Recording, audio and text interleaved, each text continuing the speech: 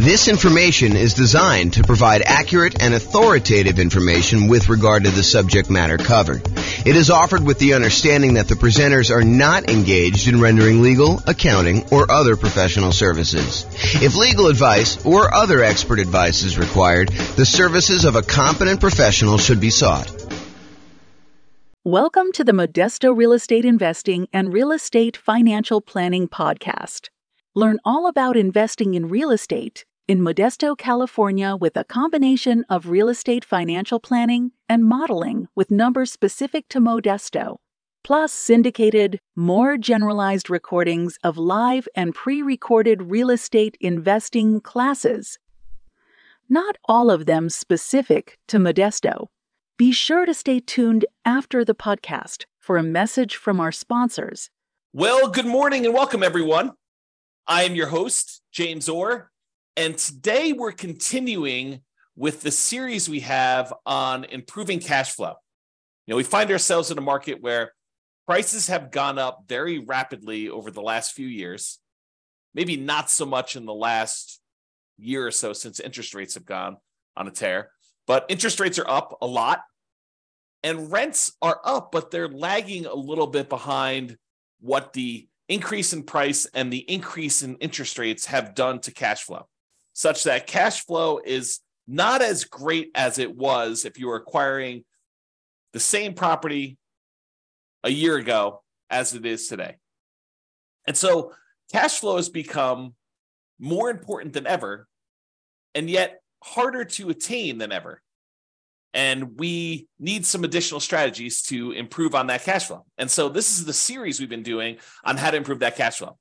And we've covered so far a bunch of the different stages of acquiring a rental property or owning a rental property.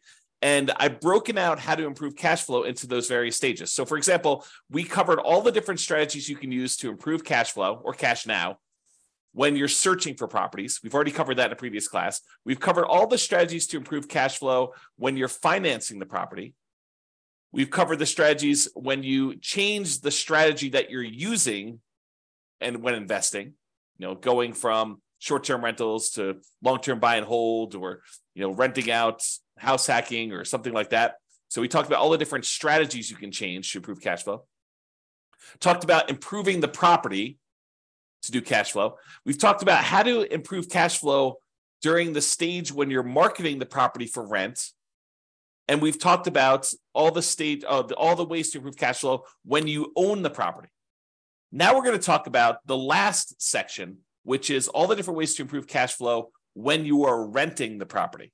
So this is all the stuff related to when you're renting the property. So let's jump right into it. I've broken down this stage into 5 different subgroups. So for example, I have a subgroup for when you add different services, when you add additional services, or when you add done for you services. I have a subsection for charging appropriately, billing back tenants for the things that they really should be paying for, or tiering rent by credit score, or collecting pet rent, things where you are not necessarily charging your tenant appropriately for doing that. I've got a whole section on convenience billing, changing the frequency of when you bill, getting them on or off auto pay, giving them a discount for on-time payment versus charging a late fee, and changing the term of when you do bill as another example of convenience billing. Then we've got a whole section on timing, giving them notice starting early to test high rents and renewing during peak season. And then finally, there's a miscellaneous section for making sure that your tenants have renter's insurance. And so let's jump right into those because I want to make sure we get them all covered, and I have a few things to say about each one. All right, so let's talk about the group of adding services. And I think these two are related. There's the additional services that you can add to offer to your existing tenants where you can increase your rent. So as a really simple example, can I add a high-speed internet and charge extra for offering that as an additional service to my existing tenants? As just one example.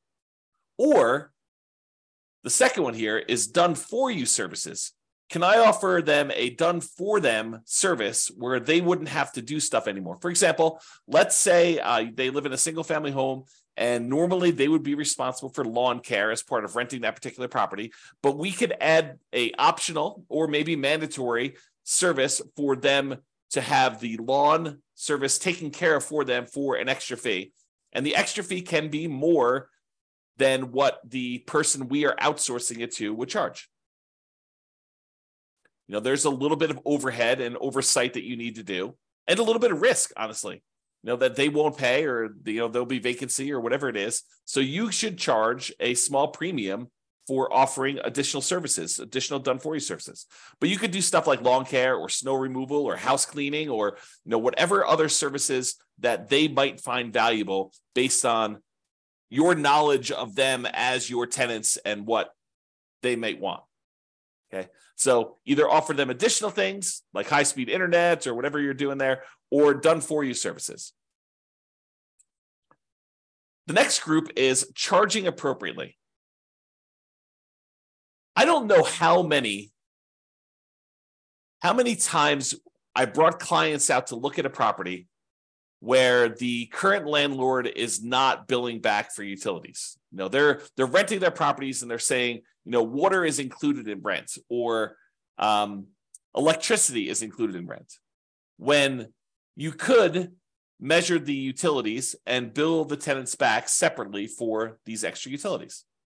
So if the clients of mine that are looking at these properties, they see that as a way to immediately get higher rents and increase the profitability of their properties. And so if you are one of those people that are not currently billing back for a utility that is being provided to your tenants, and you're sort of just lumping it in with rent, you may want to break that out separately and charge that back to them, bill back for the services.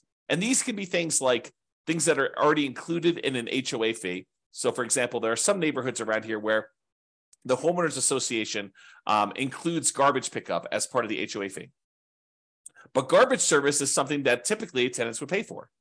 And so I think you could, and definitely check with your attorney on these things, don't believe me, but I think you can and should break out the cost of what it would cost them to have the garbage and charge that back to offset some of the expense you have as part of the HOA fee that you're already paying to get the tenant to pay for their own garbage service. Or things like in our area, we have a thing called non-potable water, where we can use that water in order to water the lawn. However, it's not drinkable water. It's only used for watering the grass and sprinkler systems and stuff like that. And so sometimes there's an extra fee for use of that water. It's usually cheaper water than getting it from the city that is drinkable water. But your tenant is responsible for watering the lawn, and they should be paying for that service. So you should bill it back. Another example is electricity. Or if you're already grouping water in, if you only have one water tap coming in, you've got a 12-plex. I know a lot of times landlords are saying, hey, look, the water is not metered individually, so I can't go and charge that. No, I think you can actually prorate it. You can make it so that it's divisible by the number of units or by the number of people that live in the unit. Talk to your property manager or your attorney to make sure that that's legal in your particular area, that it's justifiable that you can do that. But I think that's completely valid. What about tiering rent by credit score? It's a controversial one in some ways, right? But if someone has a really, really good credit score, might you give them a discount because they are more likely to pay on time, less likely to have problems with them staying in the property? Or could you say to somebody who applies and you say, look, or normally our credit score cutoff is 650. If you have less than a 650 credit score, we don't usually rent to you. They say, hey, is there anything we could do? My credit score is only 640. And you say, well, I might be willing to rent to you, but I would need to charge either an extra security deposit or an extra non-refundable fee, kind of a risk premium, or, for $50 extra per month in rent, I could see, that being a way to offset the credit score kind of rule there. So you can go ahead and advertise the higher rent for someone who has great credit, and you could tier rent by different credit scores. Now, again, I would check with your attorney. This one seems a little controversial. It's not one I've done. This one could be controversial, though, as far as tiering rent by credit score. What about pet rent? If you allow pets, first of all, I should say this. I don't believe we as landlords can charge a fee large enough to cover the extra costs, the extra damage, that we might see from a pet. I think the extra, whatever it is, $15, $25, $35, $50 a month that you might get for charging extra pet rent for a poorly behaved pet would nowhere near make up for the damage we would have if their pet does damage to the property. In fact, it may not even be covered by their full security deposit. So some people will charge pet rent or a non-refundable pet fee in exchange for them having pet, or both in some cases. Okay, so can you charge pet rent if someone has pets? Is another way to increase rent on a property. Let's talk about some convenience billing options. For example, some tenants get paid weekly or bi-weekly or monthly. And most landlords offer billing on a monthly basis. However, some tenants would prefer to be charged weekly for their rent. They'd prefer not to have, a really big amount coming out in the first of the month. They'd prefer to have, a certain amount coming out every Monday. And if you just think about it this way, let's say rent is $2,000 a month. And so $2,000 a month, normally if you charge monthly, you'd be collecting $2,000 times 12 or $24,000 a year in rent. But what if you offer the tenant an option? It's their option whether they want to do monthly or if they want to do this new strategy. And you offered to do $500 every week on Monday instead of $2,000 a month. Well, $500 a week, there are 52 weeks in the year. And if I have my calculator out here, let's pull up my calculator. So $500 times 52 weeks is $26,000. So instead of charging them $2,000 a month, you charge them $500 a week. They get the convenience of paying weekly if that's how they prefer to pay. And you actually end up increasing your rent by about $2,000 for the year, or you divide it by 12, about $166 more per month on average. If instead of doing that, you could do it also bi-weekly. You could say every 2 weeks, which is when they might get paid, 2 weeks on the Monday following the Friday payday, give them a chance to have the money hit the account and clear and everything else. And then on Monday, you auto pay for $1,000 instead of the $2,000 a month. Okay, so that's an option. What about auto pay? Auto pay could be considered a convenience. And so you could charge a small fee for auto pay.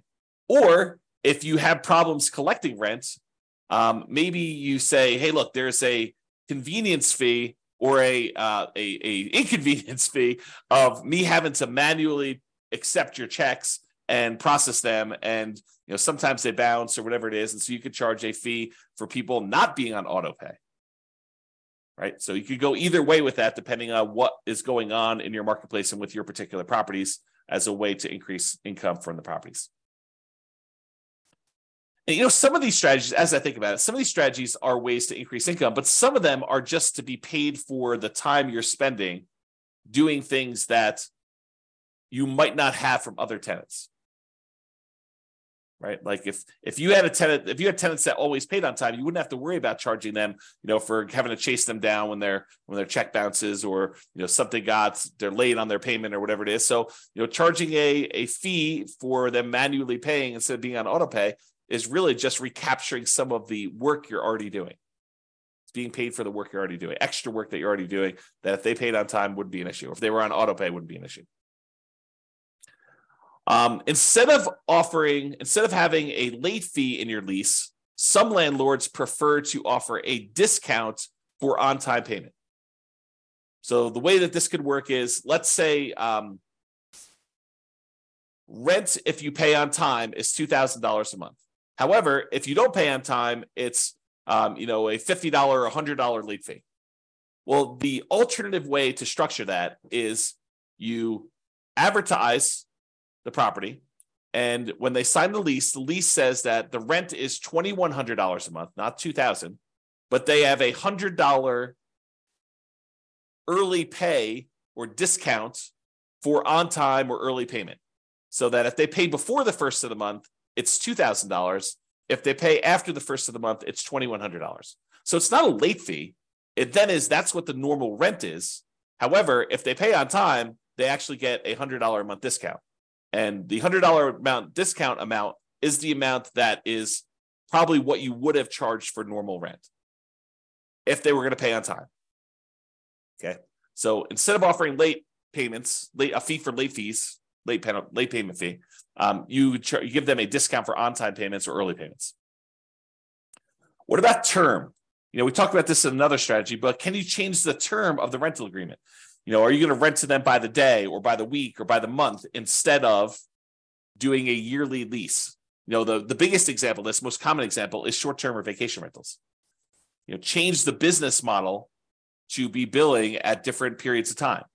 Somebody wants to do a week-to-week lease or a month-to-month lease, you can increase the amount of rent you get. Typically, the shorter the lease period, the shorter time period you have for your lease, the more expensive it tends to be. A daily rental is typically more expensive than a weekly rental. A weekly rental is typically more expensive than a monthly rental, and a monthly rental is typically more expensive than a quarterly rental, and a quarterly rental is typically more expensive than a yearly rental. Think about it that way. All right? So those are the different convenience billing options. What about timing? Using timing in order to improve the rent you're getting a property. So one of the things is giving your tenants notice 60 to 90 days prior to their lease expiration to find out if they plan on renewing and what the renewal amount will be for them. And if they're not going to renew, then being able to start marketing the property early, ideally at least 60 days ahead of the lease expiring, and so that you can test higher rent than you think you might be able to get. And if you don't get any inquiries or calls on that, or any reasonable number of inquiries or calls, within a week or two, then maybe you drop it back down the tiniest bit. But you have 60 days, full 2 months plus, in theory, to be able to market this property before you'd have a vacancy. Now, one of the things we're trying to avoid here is avoiding vacancies. Getting that tenant lined up way before the lease has actually expired and the current tenant is moving out. Now, if the tenant renews, that's great. Then you've got a renewal. You don't need to worry about it. You sign the new lease, 60 to 90 days ahead of time. You get them ready to go for their next year. In most cases, I think rents will probably bump up a little bit, just kind of like cost of living, maybe not to full market rent, but sort of like maybe a halfway of what we saw as a rent increase for the year. That way you don't get stuck 5 years from now with significantly below market rents. You're kind of like increasing a little bit each year. But then if they decide not to renew, then you have this head start to be able to test high rent and test early and lower your rents if you're not getting the responses you need in order to get that property filled before it goes vacant. And then ideally, you want to be renewing in peak season. So schedule your leases to end during peak rental season.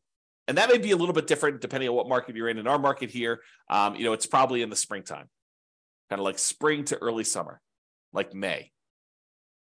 So schedule your leases to end during peak rental seasons. You don't want a lease to end between Thanksgiving and Christmas in most cases. So what if you have a tenant that gets evicted and they happen to have the property vacated, right after Thanksgiving? Do you do a year lease from Thanksgiving? No, you do not. You market the property because it's vacant right now, but you tell them that the lease is either a short lease, like it's a 6-month lease to get them on cycle, or it's a long lease, it's an 18-month lease to get them on cycle. But you don't voluntarily put a year-long lease in place to have yourself be vacant again in Thanksgiving and Christmas. You're setting yourself up for failure. You're setting yourself up for below market rents if you're constantly having to market your property between that Thanksgiving and Christmas time. So you want to go and optimize your rent. So sometimes you might have a 14-month lease. Sometimes you might have a 17-month lease. Sometimes you might have a 6-month lease, although I prefer to do at least a year. But you do whatever you need to do in order to get on peak season if you find yourself having to lease a property at a less than optimal time for the first one. Then after that, ideally the lease is coming due in a period of time where it's optimal and you can just renew for 1 year at a time based on that. But get on cycle to begin with and then work with that. Okay. So those are all the things with timing, making sure the timing is in your favor for doing that. And then finally, renter's insurance. And you might be saying, renter's insurance, James, why is renter's insurance on here as a way to improve cash flow? Well, It's not an issue unless there's a claim, right? If you have a tenant living in a property and something happens to the property, there's a fire, there's some type of flooding, there's a roof leak or something like that, and something in the tenant's property gets damaged, and they come after you to pay for their $5,000 kind of like furniture stereo system because the leak was there and they somehow think it was your fault. If they have renter's insurance, their renter's insurance will cover them for the damage. If they don't have renter's insurance, they think you're responsible for the damage and they're going to come after you. So by having renter's insurance and insisting that your tenants have renter's insurance and verifying that your tenants have renter's insurance, you are less likely to have, even if it's a false claim, right? But you're less likely to have a claim against you to cover damages should something unexpected happen to your property and your tenant now thinks that it's your fault and that you should pay to replace all their clothes or their furniture or their television or whatever it is that they've got there. Or maybe the carport falls in because, it's gotten old and they had their car parked under there and it snowed or whatever, or there's a hurricane. You want to get yourself out of these situations where you are responsible for the tenant's personal property because your insurance will cover the property, your property itself, the physical building. But your insurance as a landlord does not typically cover what the tenant owns inside the property, the tenant's personal property. For that, they need a separate renter's insurance policy, and they're relatively inexpensive.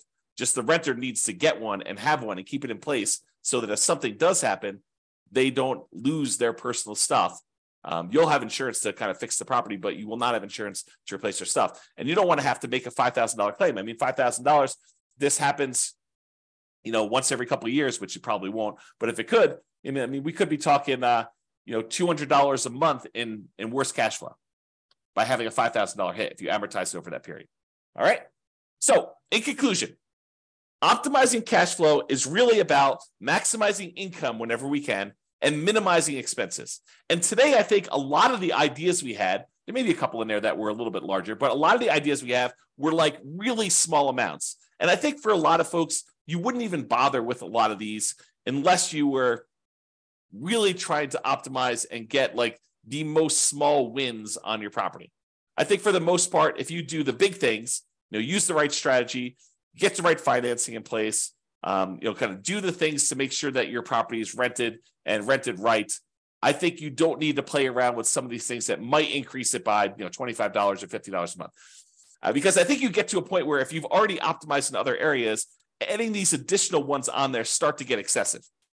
If rent was $2,000 a month, and you've done a couple things to kind of bump it up to $2,050 or $2,100 or maybe $2,150, then if you think you're going to add another thing on there that's going to get you an extra $35 or whatever it is, I think it's harder and harder to do those extra amounts. The further you get away from kind of like the range of rents that you're getting, the harder it is to get those additional wins, additional improvements.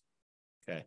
So there are things you can do on properties you already own that will improve your cash flow. It's sort of what we talked about today. It is better, in my opinion, to take a more holistic approach, look at all of the different stages, look at all of the different ways that we can optimize, and pick the ones that make sense for you and your particular situation and your particular properties. All right.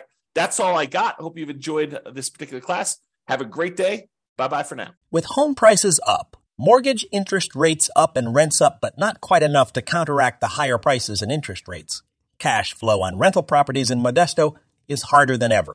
Book a call with the Real Estate Financial Planner to apply our proprietary 88 strategies to improve cash flow on your rentals.